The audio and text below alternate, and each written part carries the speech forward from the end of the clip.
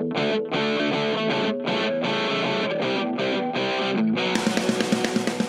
to The Grind, a podcast about the church planting process and missional strategies to make disciples of all nations.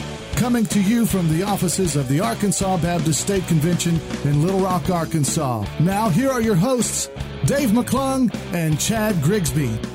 Well, welcome back, ladies and gentlemen, to the next episode of The Grind. We are glad to have you back as summer is winding down, coming to a close. My daughter's getting ready to head off to college. It's been a weird summer. And so, Chad, how are you? Dave, I'm doing great. It's fall weather out there in August. the 1st of August. It's amazing. Low 80s to mid 80s. Living the dream. Yeah, it's awesome. So, it is. Evidently, Jesus is about to come back. Hell is freezing over. That's right. Because Something's it's happening. low 80s in August. That's right. But anyway, all right, well, we're glad to be back, and we're excited today to have our good buddy Wade Burnett from, let's see, what kind of title can we give you? The Grand Poobah of Multisite. Ooh, I like that. Yeah. I'll take any of them. Yeah. Yeah. I help lead Multisite Solutions. That'd probably be the easiest way to describe it. So Wade is staff of Multisite Solutions, and I guess the heir apparent to Jim Tomberlin, that's so our to plan. speak. We're willing. That's the plan. So we tell people we're partnering in the present of Multisite, but he brought us to here, and then he's supposed to hand me the ball, and I'll take it forward. Wherever it goes from there. Yeah, I'm to blame, I guess, if it doesn't go well in the future. It all falls apart, ladies and gentlemen. Wade at multisitesolutions.com. There you go. I'll take the responsibility. That's right. There you go. We're excited to have Wade on, and we're talking a lot of multi-site stuff here in Arkansas, and a lot of our church planners, a lot of our pastors wrestling with this, trying to figure out best practices and models and all that stuff. So we wanted to have Wade on to kind of unpack some of that and talk multi-site. Before we get into that, why don't kind of give a picture ministry background, including and leading up to coming on at Multisite Solutions. Sure. Thanks. Well, just thank y'all for having me. Yeah. I'm excited to do this. I'm excited to be down there in a couple months to talk multi-site with some churches who are a part of that conversation or interested in exploring it. All of my background and my wife's for generations back is in Louisiana. So Jim and I sort of came at multi-site from the two opposite ends of the spectrum. He went to seminary, was a pastor overseas and an associate pastor, and then his lead pastorate job that was really like where he invested his life, where he raised his family, where he built a home, was in Colorado Springs. And he jokingly says the church was 400 people when they hired him. He grew it down to 200 people over the course of the year. But then he just sort of experienced, this was when Willow Creek was the kind of the dominant voice. Willow Creek and Saddleback, 80s, early 90s. They were a part of those conversations in his church in Colorado Springs, and they experienced that growth trajectory of a megachurch. They got to 5,000 people and had built a big building, still owed some money on the building, but were out of room again and didn't know what to do. So he started piloting multi-site without even knowing really the word or, any of the actual practical ways to do it. And actually, guys, the catalyst for him was watching a Willow Creek Leadership Summit. They're on video now. It's a no-brainer. Everybody goes to a church in town and watches them. But that was a really revolutionary thing to beam that out live by satellite in the early days of that conference. So Jim was a host in his new building, and he was watching pastors watch the video and started thinking this could work for our church. So long story short, that was his pathway into this, and he ended up being invited by Bill Hybels to come to Willow Creek and pioneer a multi-site model for them across Chicagoland. And then I jokingly tell people that Jim's work over the next 10 or 15 years, if he ever needs affirmation that it penetrated everywhere, it got all the way to me in Ruston, Louisiana. Can you get to Ruston from Chicago? Yeah, but you got to take a P road. You know, Yeah. you gotta, Yeah, that's right.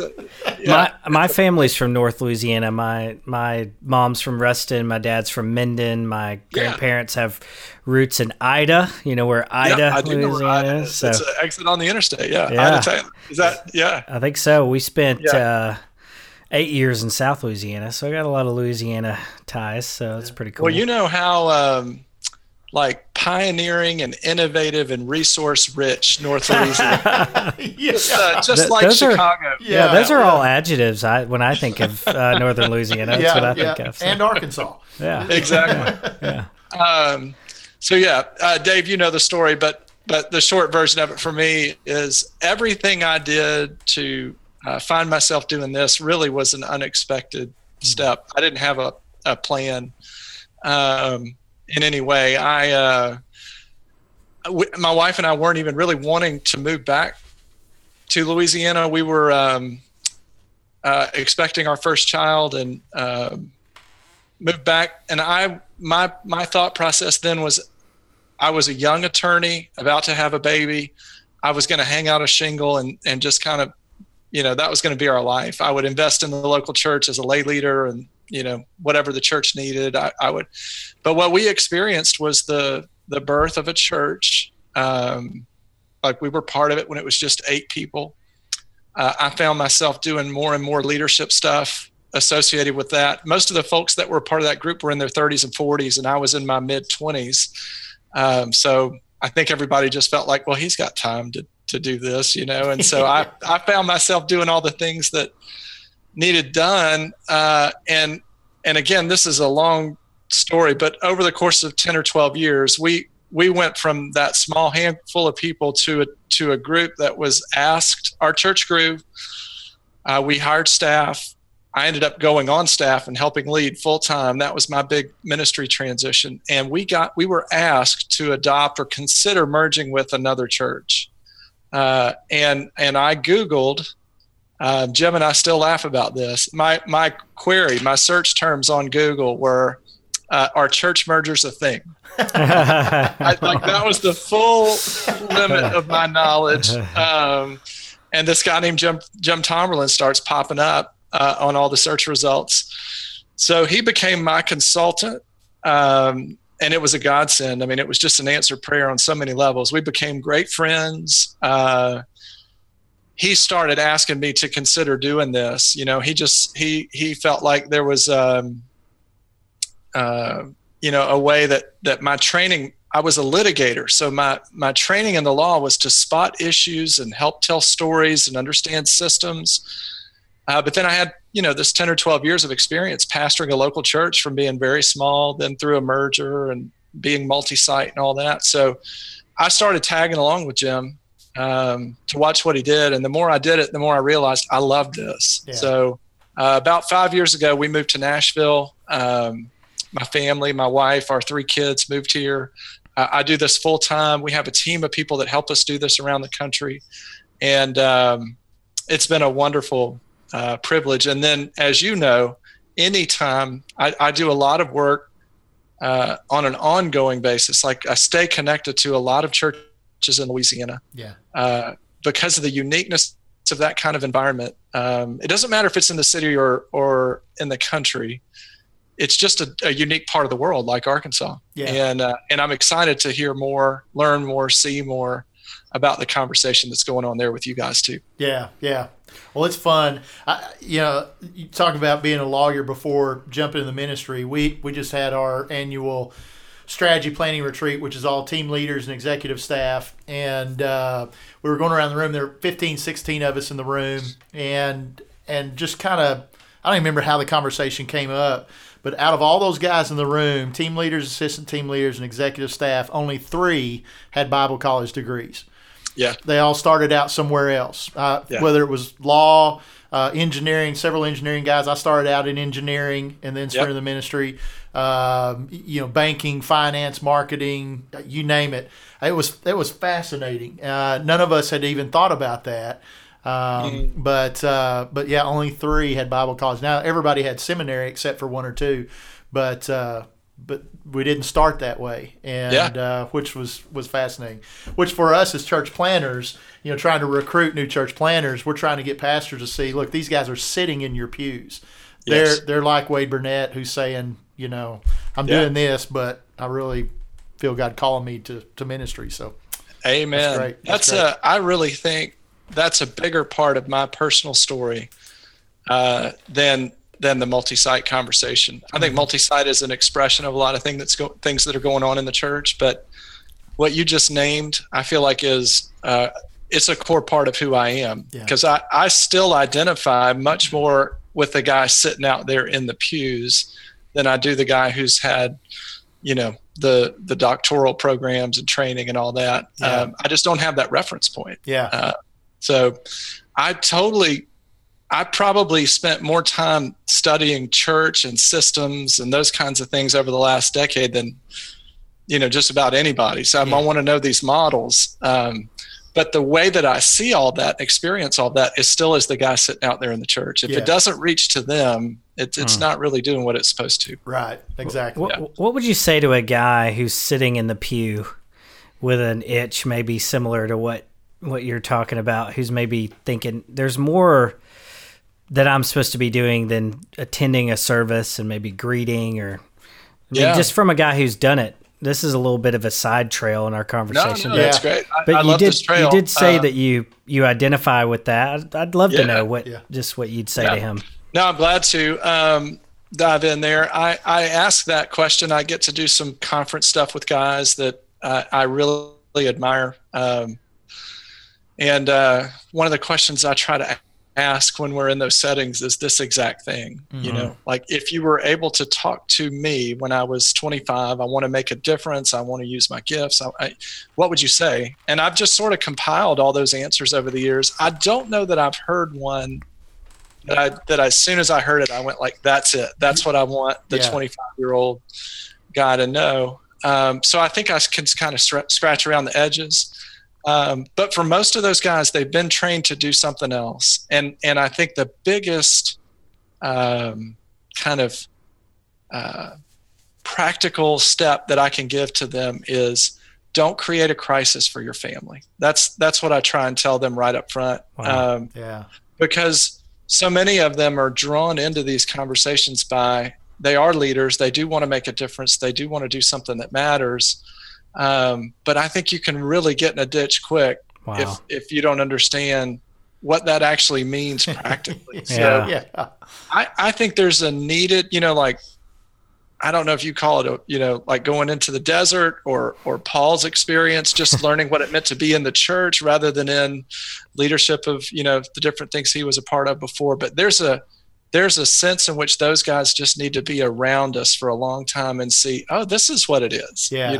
It's a real practical thing, not just an idealistic thing. And then begin to factor that into the decisions. So that's usually like the least popular advice I can give. That's great. I think it's really good. I just wanted to pick your brain on that well, Chad, I would say my reason for doing that is I want them to do it for 40 years, not 4 years. Right. And, that energy of a 25-year-old to jump, or honestly a 45-year-old who's not happy with what they're doing. That lasts about 4 years.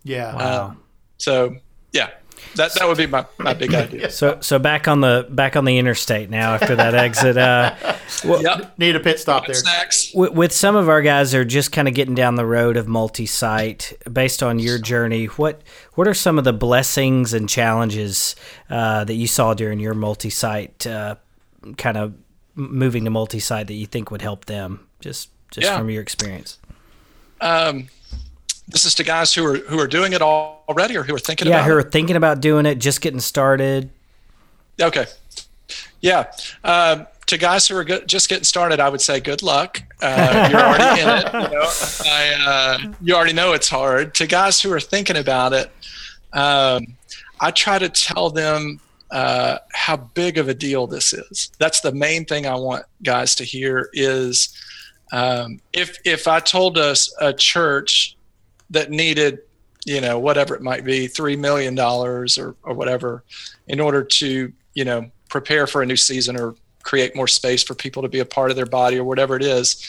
And they know that. And then I say, okay, but think about having to raise $6 million. You need 3, but think about having to raise 6 and the way that feels for you. That's the way Multisite is. Like you could maybe agree with and understand the first half of what all's involved with it, and that can be really, really exciting. But to commit to building the foundation for this to work, to investing in the people that you'll need in order to, live out life as a church across more than one location. It's more than twice. It's what we tell people. Two locations is more than twice as hard. You also have more than twice the impact. But most people either don't, if they're new to the conversation, most people don't apprehend how significant that commitment is right up front. It's bigger than you think. Yeah. Well, I'm a part of Summit Church in North Little Rock. Bill Elliff, I don't know if you know Bill, but we've just gone to 3 campuses and looking at potential, other campuses as well. So kind of gone from 1 to 2 to 3 now, and it's been fun watching that. And the questions have changed, from the early days to the third campus, and leadership issues and resource issues and accountability issues and all of that stuff. So what would you say are kind of the top 2, 3, 4, 5 essential questions that have to be answered? And I know they're probably different from going from 1 to 2 or 3 and then going from 3 to like 6 or 7, because I know you kind of break that up, some. So what would be, for a guy saying, okay, I've got 1 campus, we need to expand to 2, or we're at 2, need to expand to 3. What are those kind of core essential questions they have to answer? Well, I would say, backing up from that just a little bit, for me, Multisite, the easiest way for me to understand it, when I was studying this and really prayerfully trying to discern, is this what the Lord's calling me to do? As I walk with and serve Him, is this my ministry? The big question for me was like, what is it? What is Multisite? Is it a strategy? Is it a model of church? I need it. And the easiest way for me to communicate what it is to leaders and pastors in churches is it's a competency. It's like it is a different. You have a competency to preach sermons, to lead a staff team, to communicate vision and get a large group of people on the same page. We have those competencies. Mm-hmm. Well, Multisite is its own competency, and it's not one that anybody trains us how to do. So, I try and explain to folks that there's about 20 years worth of doing it wrong that you need to learn from so that you don't have to experience all that headache on the front ends. But the easiest thing, if I can get somebody's head wrapped around that it is a competency, and I don't have it yet, and it gets folks in a learning posture, the other stuff's really, really easy to get. Now, the other thing I like to teach folks is it's like a marriage, in that it introduces tensions to your church that never go away. It's not like you ever solve Multisite. It is like getting married in that sense, and you'll have seasons that are great and very fulfilling, and seasons that are more challenging, and you have to go through different, kind of negotiating those seasons, like different ways. All of that's a part of it.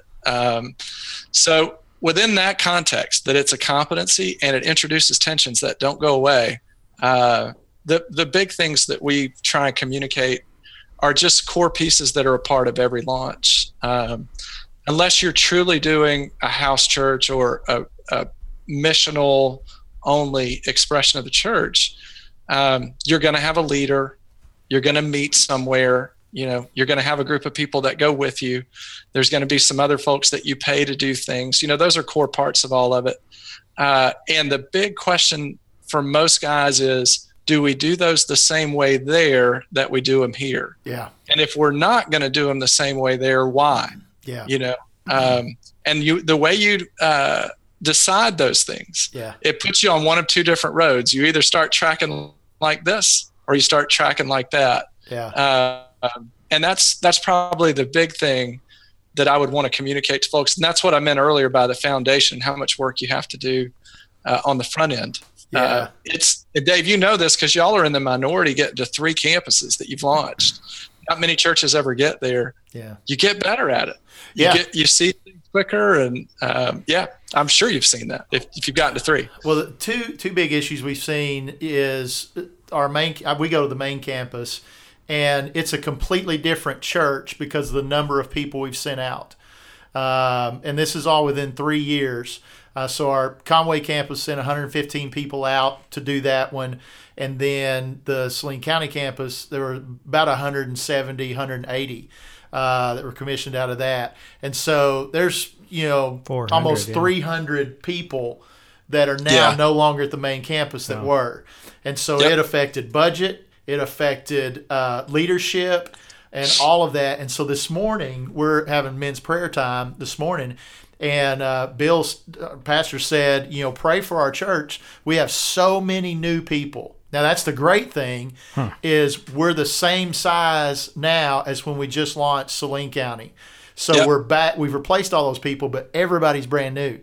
And so that's another set of challenges is to get everybody what you just named, Dave, this is probably when we go meet with a staff team, this is the biggest tension. Yeah.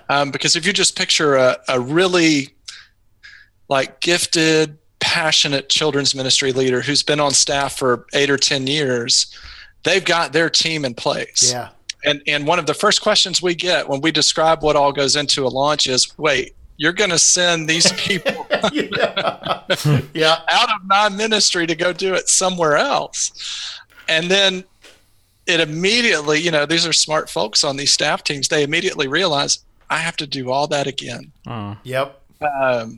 And I think, there's this dynamic that we all recognize. If you've ever been a part of a leadership team that builds a building, when your church moves into that building, there's a palpable sense in which everybody just catches their breath. Yeah.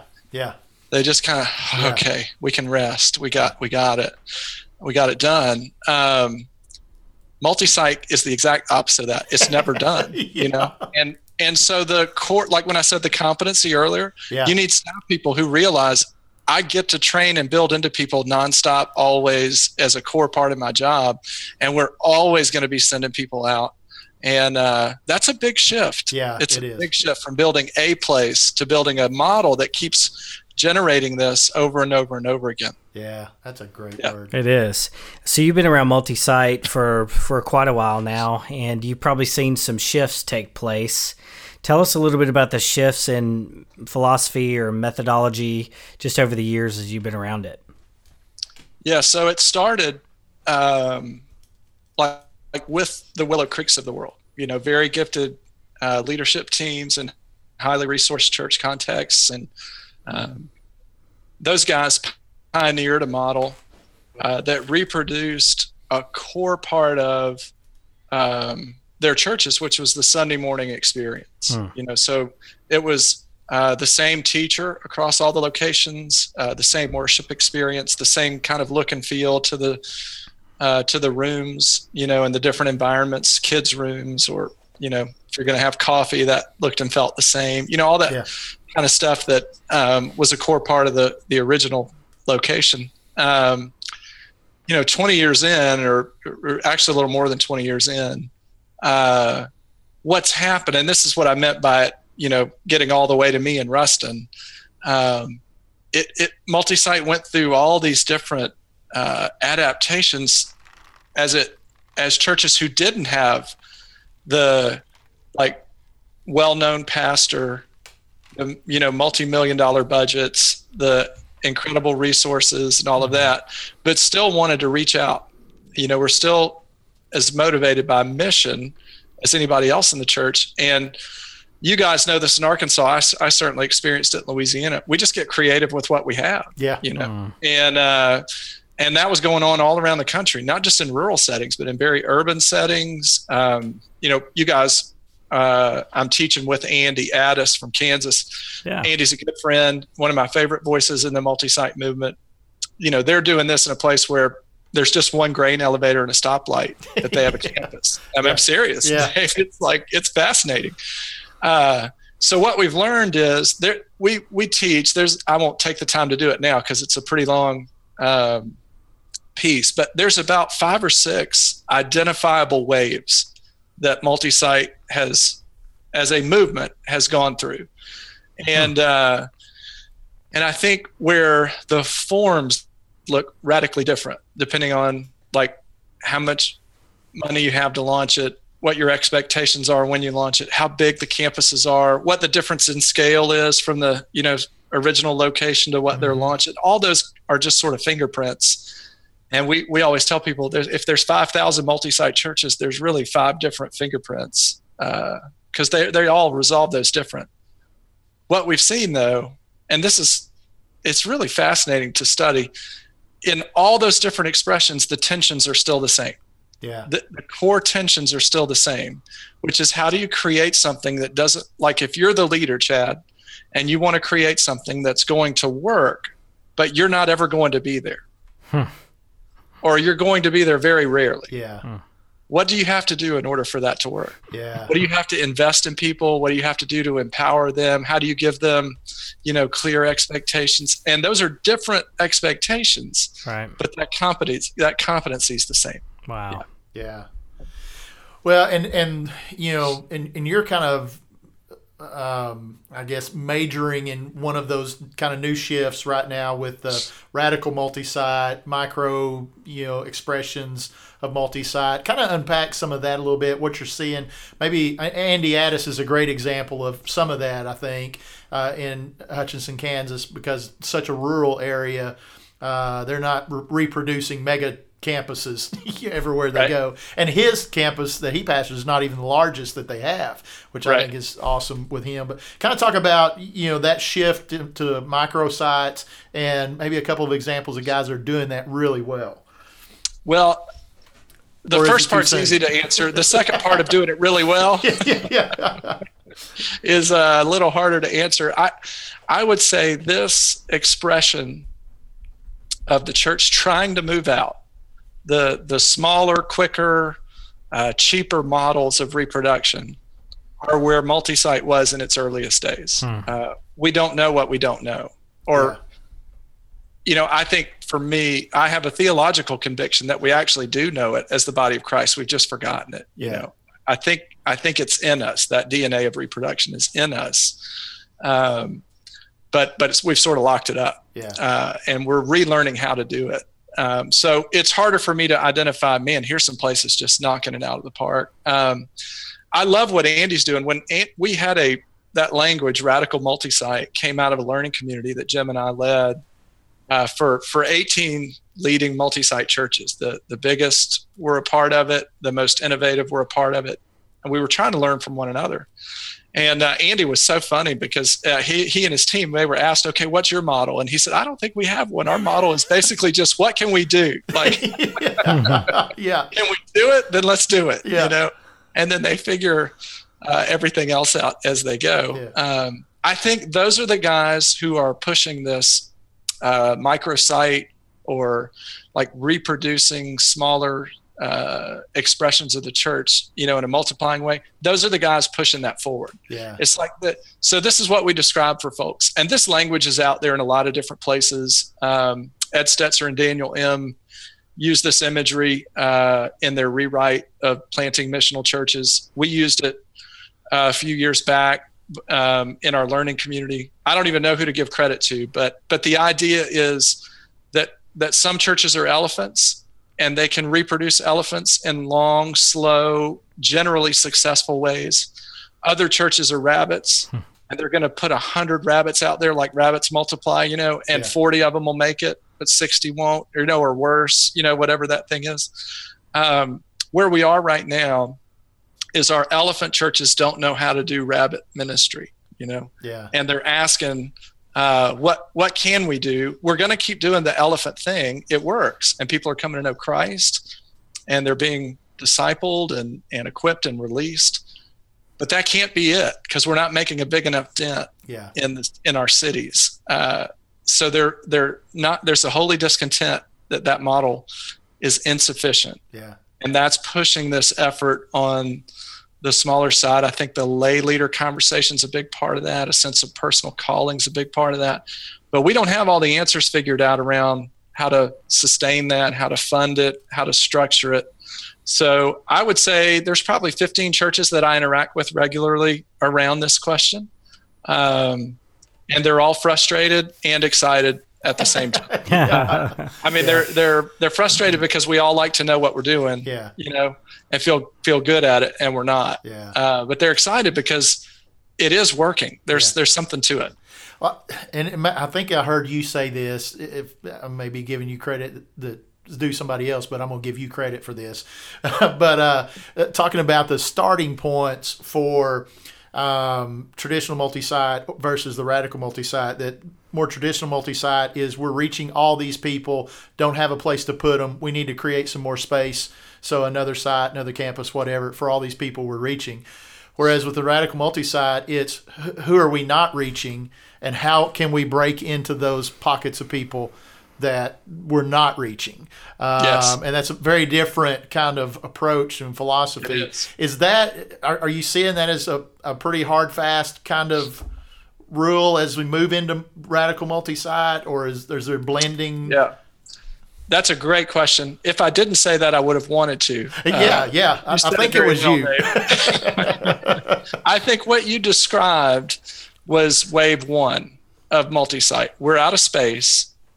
These evangelists like Bill Hybels and those guys are not going to ever say we're full, like you can't come. And so they wrestled with this question of being out of space, but not wanting to, turn people away. And it created more space. Yeah. And the way that we've talked through that, when we teach this stuff is, if you think of the mega churches as it is a relatively new model. Yeah. It was please come, right. And multi-site was one of the first things that happened in that model where it turned outward and stepped out of that box, which is a powerful thing. Yeah. But for the first wave, it tended to work best in places that were most like the original location. Mm-hmm. So that's still, I think if we were all rightly viewing ourselves as missionaries, we would embrace, okay, we know that works. Yeah. We know we can do ministry in this way to this group of people and go to other similar places and reproduce that. Yeah. The holes in the model, though, are all the other people in our cities or communities that, we're not reaching through that approach. And I think that is an accurate expression of where we are today, Dave. It's the leaders we talk to over and over and over again. They're not driven by, let's just have a bigger church, or, I think our buildings are getting smaller. We're doing more with less. But there is the word I've been using lately more than radical multi-site is it is a more missional multi-site conversation. Yeah. Yeah. We know how to do the big model, and I mean big relatively, because we have smaller and smaller churches doing that model. Right. But there's also a desire, to set aside some money, empower some leaders, and just start trying these smaller expressions of church. Yeah. It's really encouraging to be out there on the edge with some of that stuff. Yeah. And I do have, when I'm there, I'll share some examples of churches that where they are in their conversations. Yeah. Well, and I think that's a much needed addition to the multi-site conversation. And from a purely missional standpoint, how can we engage lost people that we have not engaged yet? We're a pretty homogenous, group of people typically, and so that's a great way to engage some folks that are different from us. So that's great. Well, I'm looking forward to that conversation. Absolutely. And so. All right. Well, we're going to wrap up our time with you with just a real quick segment we call Rapid Fire, where we just want your one-word These responses. are really serious questions here. Very, very serious. I don't know. Let me shift gears because you had me fully engaged there, Dave. Multi-site. I was in full-on multi-site mode. I'm telling you. Yeah. There's no pressure. And we're going to unpack a lot of that, a whole lot more when you're here in October, and real excited about that. I am too. Got a great group of pastors and leaders coming in, some planters, a lot of established church guys, and I can't wait for them to interact with you. And man, you've been a huge help to me in thinking through so much of this stuff, and we're excited to let other guys interact with you and learn from you as well. So. Well, thank you. I'm super excited about it too. Yeah, I can't wait. It's gonna be fun. All right, what's the top 1 or 2 books that had the most impact on you? Number 1 would be From Success to Significance. It was about the 4th iteration of stories coming out of halftime, and it wasn't really the content of the book as much as it was the story of the author. It gave me permission to chart a course out of the marketplace into the church. And the biggest thing it did was it gave me responsibility for charting that course. Like nobody's going to, that course isn't out there. Nobody's going to do it for me. Yeah. And it gave me the encouragement to go, just actually start trying to find a way. Yeah. What would you say your biggest strength in ministry, your biggest challenge in ministry? That's changed over the years. I'm 45 now, and I meet with a lot of teams who are in their 20s and 30s, and I feel like I've got a growing voice with them on how to do this in a way that's sustainable, where their ministry flourishes, their family flourishes, their churches flourish. I'm a big believer in the long haul now, whereas in my 20s and early 30s, I think one of my downfalls in ministry was thinking I could get it all done that year. You know, if you put it on a list, I could get it done. And we all can do that, but it took being on the other side of some of those for a while to see what it was actually producing. Yeah. Favorite hobby or pastime? Right now, I have 3 kids, middle school through high school, so this is kind of our last season all together. And a dog, as it turns out, right? Yeah, do you hear the dog in the back? I'm glad we're on this segment now. Not the important multi-site stuff. Anything for me, the life-giving thing right now in my life, I mean, like personally, is anything we can do together. You know, I feel like I just see the sand slipping through. So yeah, it's more than a hobby, but that's where my mind goes when I have downtime. Awesome. My oldest moves into college for the first time Saturday. I heard you mention that. So, I made a little note to come back to you about that. Yeah, and I have a son who's a senior. Will be a senior this year, so he's right behind her.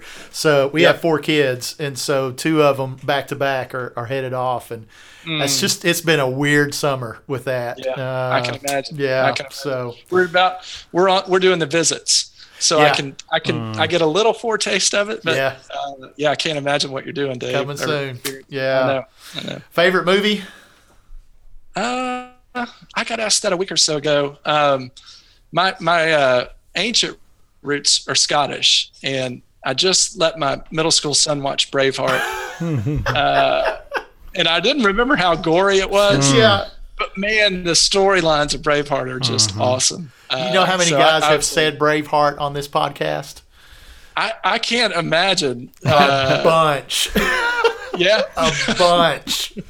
Church planters. There's something about church planting and Braveheart that just go hand in hand. Is the first time I saw it through the lens of my son, you know? Yeah. That was the one that's on my mind right now. Yeah. Favorite band or musician you got? What I've been listening to lately is Josh Garrels. I don't know if you guys know Josh. Yeah. He has a different model. He just releases his music for free. Yeah. And then tours in support of it.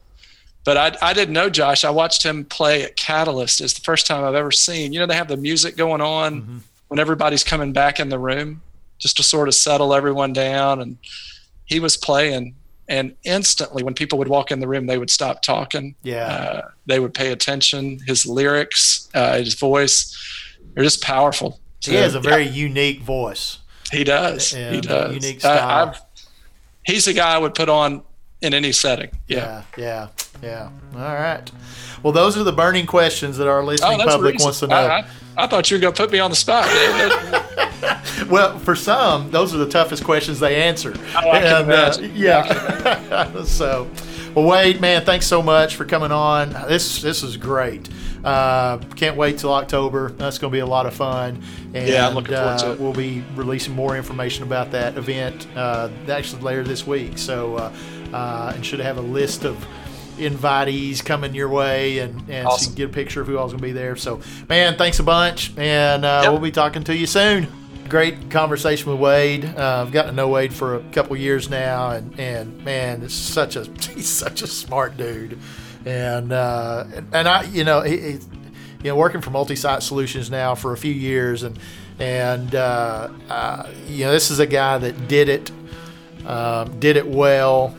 And then, people recognize that. So Jim Tomberlin brought him on. And so as he talks to guys, he's not talking as a theorist or somebody that's read a bunch of books and is really smart. I mean, he's done this. He, experienced all these tensions and answered all the questions as much as they could in their context. And so I can't wait for Arkansas guys to interact with him coming up. He's just a legit dude. And a couple of things he said that I loved, his whole idea that multi-site is a competency, that was gold right there, ladies and gentlemen, if you didn't know that. Because there's a whole set of issues that come with this that make up a competency that you got to deal with, whether it's staff, whether it's leadership, whether it's location, whether it's finances. So many different things, and so it is its own deal that is separate from just pastoral leadership, that's separate from church planting, that's separate from all these things. And so I thought that was fantastic, and then also the fact that multi-site introduces tensions that don't go away, and we've experienced this at Summit. I talked a little bit about it in the interview that when you send out 115 or 180 of your best, that's awesome, and it's kingdom expansion, and more people are going to be reached with the gospel because we did that. But then now all of a sudden you have 40 holes in your kids ministry and student ministry and your point teams and your guest ministry and your small group leaders and all of that stuff. But at the same time, both times when planted Summit Conway and Summit Saline County, when planted Summit Conway, there were 115 people that went to help do that. Within a year or so, we'd replaced all of those, and the church was larger than when they'd sent. The main campus was larger when they'd sent those out. And this last time sending Zach Reno and the 180 folks, or 160 from the main campus, I think, and then 180 total out. So in March, April, now have replaced all of our kids workers that gone here beginning of August, and so God just continues to replace those that we sent out, which I think is important to understand. That is always going to be a tension when you adopt a sending posture for either church planting or mission field or multi-site or whatever. That tension is not ever going to go away. So you have to shift from, now I've got my folks, we can take a deep breath and go to, okay, now I have a whole new group of people to train. And then we're going to send them out, and then we'll have another whole group of people to train. And so those are great things to think through and wrestle with. Yeah, you got to have people and leaders who can do leadership development when that's part of your culture. Yeah. If you don't, you don't have anybody to replace the people you send out, or even you don't even have people to send. Yeah. I loved his personal testimony about kind of going from the pew to the pulpit, if you will. And I think that's something we're trying to get that idea into Arkansas churches more, that there's people sitting in our pews today who God is calling to do something more than just be involved in the church, but maybe lead in the church or plant a church or whatever. So I like that. I love what he said about, most churches kind of operate in this please come mentality, and there's the whole churches that are subtracting, churches that are adding, and churches that are multiplying. So the subtracting churches are saying, please stay. Yeah. The attracting churches, the addition churches are saying, please come. And then the multiplication churches are saying, please go. And that's what came to mind when he said that. And I do think that's a mindset that's very hard to get to when you're actually thinking of sending people. But I don't know that I've ever heard of a church, and you may have, that did something like Summit's doing or whoever else, and they ended up just going away or closing or it hurt them to the point that they never recovered. Or you just don't, and maybe they're out there, sure they're out there, but you just never hear, you always hear, well, and then a bunch of people came or we reached a bunch of new people that we never reached. It's just, there's just something about a culture of sending and multiplying that is just all the time growing and life-giving. So I thought that was cool. Well, and there is a reality to the fact that there are only so many leadership positions, in a church, no matter how big you get. And so if you're not sending people out continually, then you can't really plug in and develop new leaders. There's no place to plug them in and develop them. That's an interesting thought. Yeah. And that's one of the things that there are people sitting in the chairs at Summit that have not led in kids ministry or whatever before, maybe because they didn't think they could or just wasn't on the radar, wasn't the right season or whatever. But all of a sudden when people leave, there are openings that have got to be filled, and all of a sudden God begins to place in them a desire to step up and serve in a way that they have not before. Whether there was opportunity or lack of willingness or whatever, a bunch of different reasons for that. And I just can't help but think when that happens, there are always people like Wade who are lawyers or doctors or whatever, who are sitting there and all of a sudden now have an opportunity to lead, and significant things start to happen, and then God begins to stir something in them that was not before. I think there's a mindset with some of our church leaders, and kind of like this, that, okay, Wade Burnett's a lawyer. Why would he want to come on church staff? Mm-hmm. Why would he want to leave that career and do that? He's making a lot of money. That's a great career. He's gone to all that school. He's done all this stuff. Why would he leave that to come to this? And instead of, what if God were to lead Wade to do this? What would we do with him if God chooses to do this? Right. And I know there are people out there, there's just nobody giving them that opportunity or asking them, have you ever thought about this? Yeah. Yep. So I hope we can get there one day, and maybe this, stuff we're doing with Wade and working with him will be a catalyst for some of that. But as a side note too, I'm legally changing my name to Buddy Chad. So Buddy I just wanted to point that out, which happened before we got on the podcast. But Dave said, "Hey Wade, I don't think you've met my buddy Chad," and Wade thought you said, "Hey, this is Buddy Chad." and so Wade popped back with, "Hey buddy," and it was. And then we had this big discussion about how important punctuation is. Commas are a big deal. Commas are a big deal. If I would have verbalized the comma between Buddy and Chad, or if it enunciated a little bit stronger, then it just made me laugh. So that was funny. I kind of like the name Buddy Chad. Buddy Chad. That sounds like a Southern lawyer, or banker, or I don't know. Come see me to get your home loan, Buddy Chad. Used car dealer. Yeah. So, all right. Well, we digress. Okay. Well, great time with Wade, and looking forward to more stuff with him. All right, we're going to kick it over to story time with Uncle Neil now. It's story time with Uncle Neil.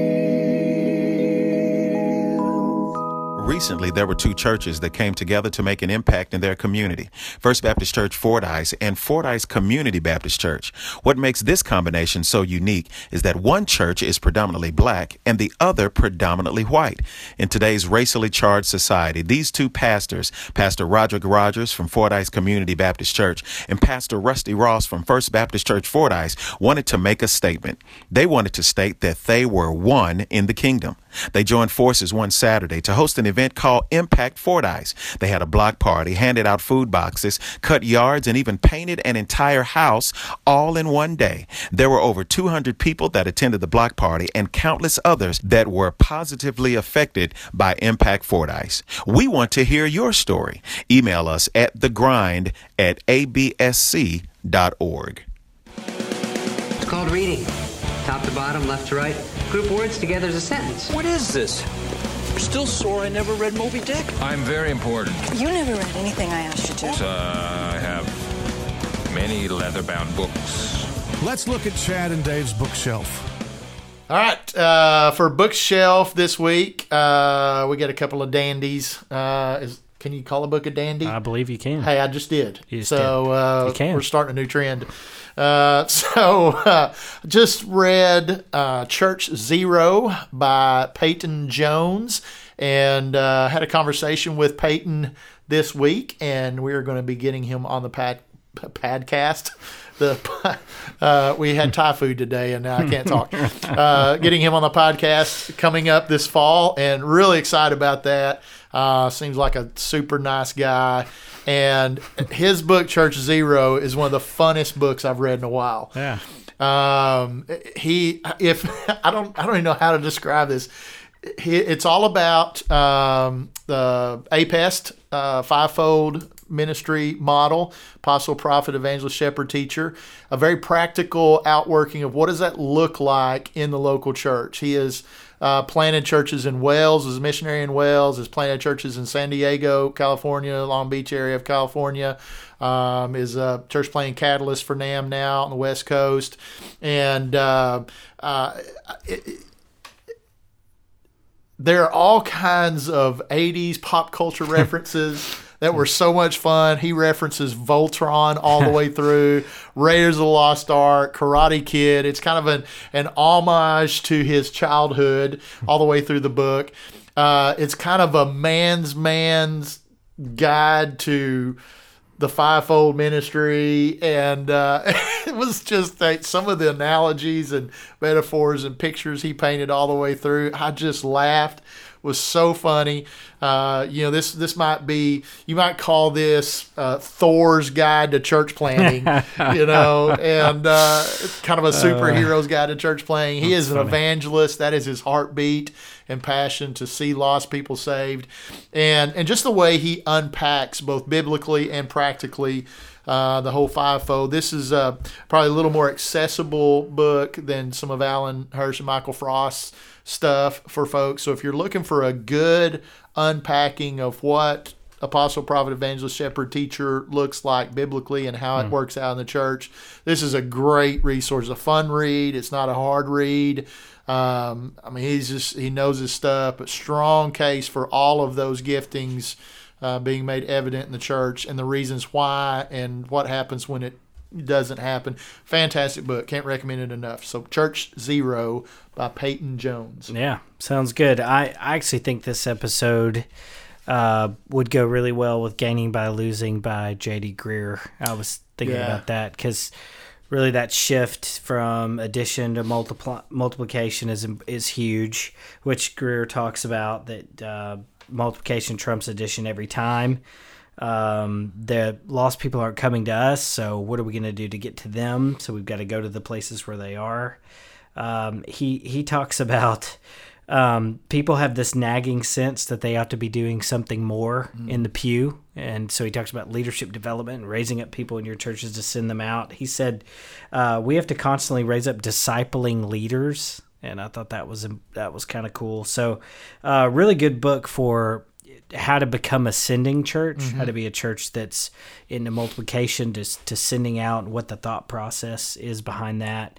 And I think I even mentioned this in the wrap up that he's another story of a guy who keeps giving people away, and it's just like they can't give people away fast enough. You can't outgive God, you can't out multiply God. Here's a quote though that stood out that kind of, I think, piggybacks on what Wade said about it's twice as hard to plant a campus, as just to keep your campus.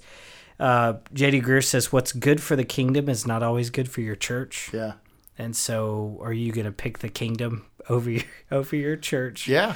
When it's difficult.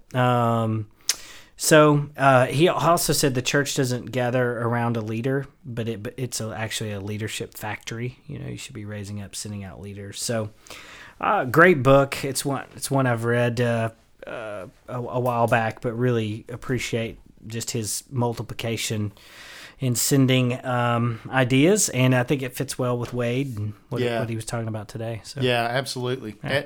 And there are not many people that have done that better than J.D. Greer. Yeah. I mean, he really is a multiplying catalytic leader.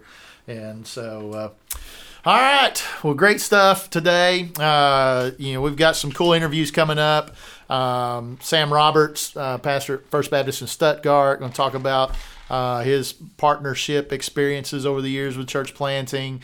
My buddy Darren Neely, you can call him Buddy Darren. And, Darren? Yeah, Buddy Darren. Mm-hmm. At teaching pastor at the Met Church in Houston. We planted City Church in Little Rock together several years ago, and looking forward to having him on. And then, as we mentioned, Peyton Jones, who wrote Church Zero, as well as has a podcast called the Hardcore Church Planting podcast, and going to have him on. And just talked to yesterday J.D. Payne, who's the church planting catalyst at Brook Hills Church, where David Platt was in Alabama. JD's going to be on. He's been in Arkansas before and is going to be on the podcast. So great guy, great apostolic kind of leader. So looking forward to that. And y'all come, ABSC annual meeting coming up in November. We got a lot of church planting stuff going on there.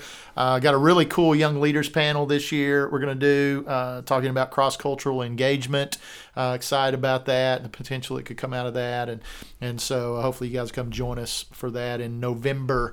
And check us out, the Twitters, Facebook, write a review on iTunes. We got some coffee mugs and some books with your names on them. And would love to have some new reviews up on iTunes. You guys help us out a lot when you do that. We're growing as a podcast. We're getting new listeners all the time, so thank you for that. And I think we've got some potential surveys coming up on the Twitters that our lovely production minister, Nick Burt, is going to put out. So I'll be watching for that on the Twitters. Yeah, we want to hear from you guys on what you like, what you want more of, what's who you want to hear from. Yeah. All that good stuff. Give us some feedback. And there's, all the smart alecks out there. Joel Osteen, Andy Swart, I'm calling you out.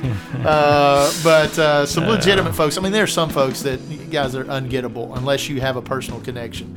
I would love to have Tim Keller on the podcast, but I don't know Tim Keller. If we weren't the Upward Basketball podcasts, we could probably get Tim Keller. Yeah, we probably could. We're still in the Upward category. We are. We are. We know who we are. That's right. And we're okay with that. No offense to our previous guests and their caliber of leadership. That's right. That's right. Thank you, Chad, for offending everybody. And so, no, but let us know. We'd love to hear from you, and we just want to keep making this better and better, and you guys can help us do that. And be nice, but let us know what you think. So until next time, thank you, ladies and gentlemen. I'm out. Keep grinding.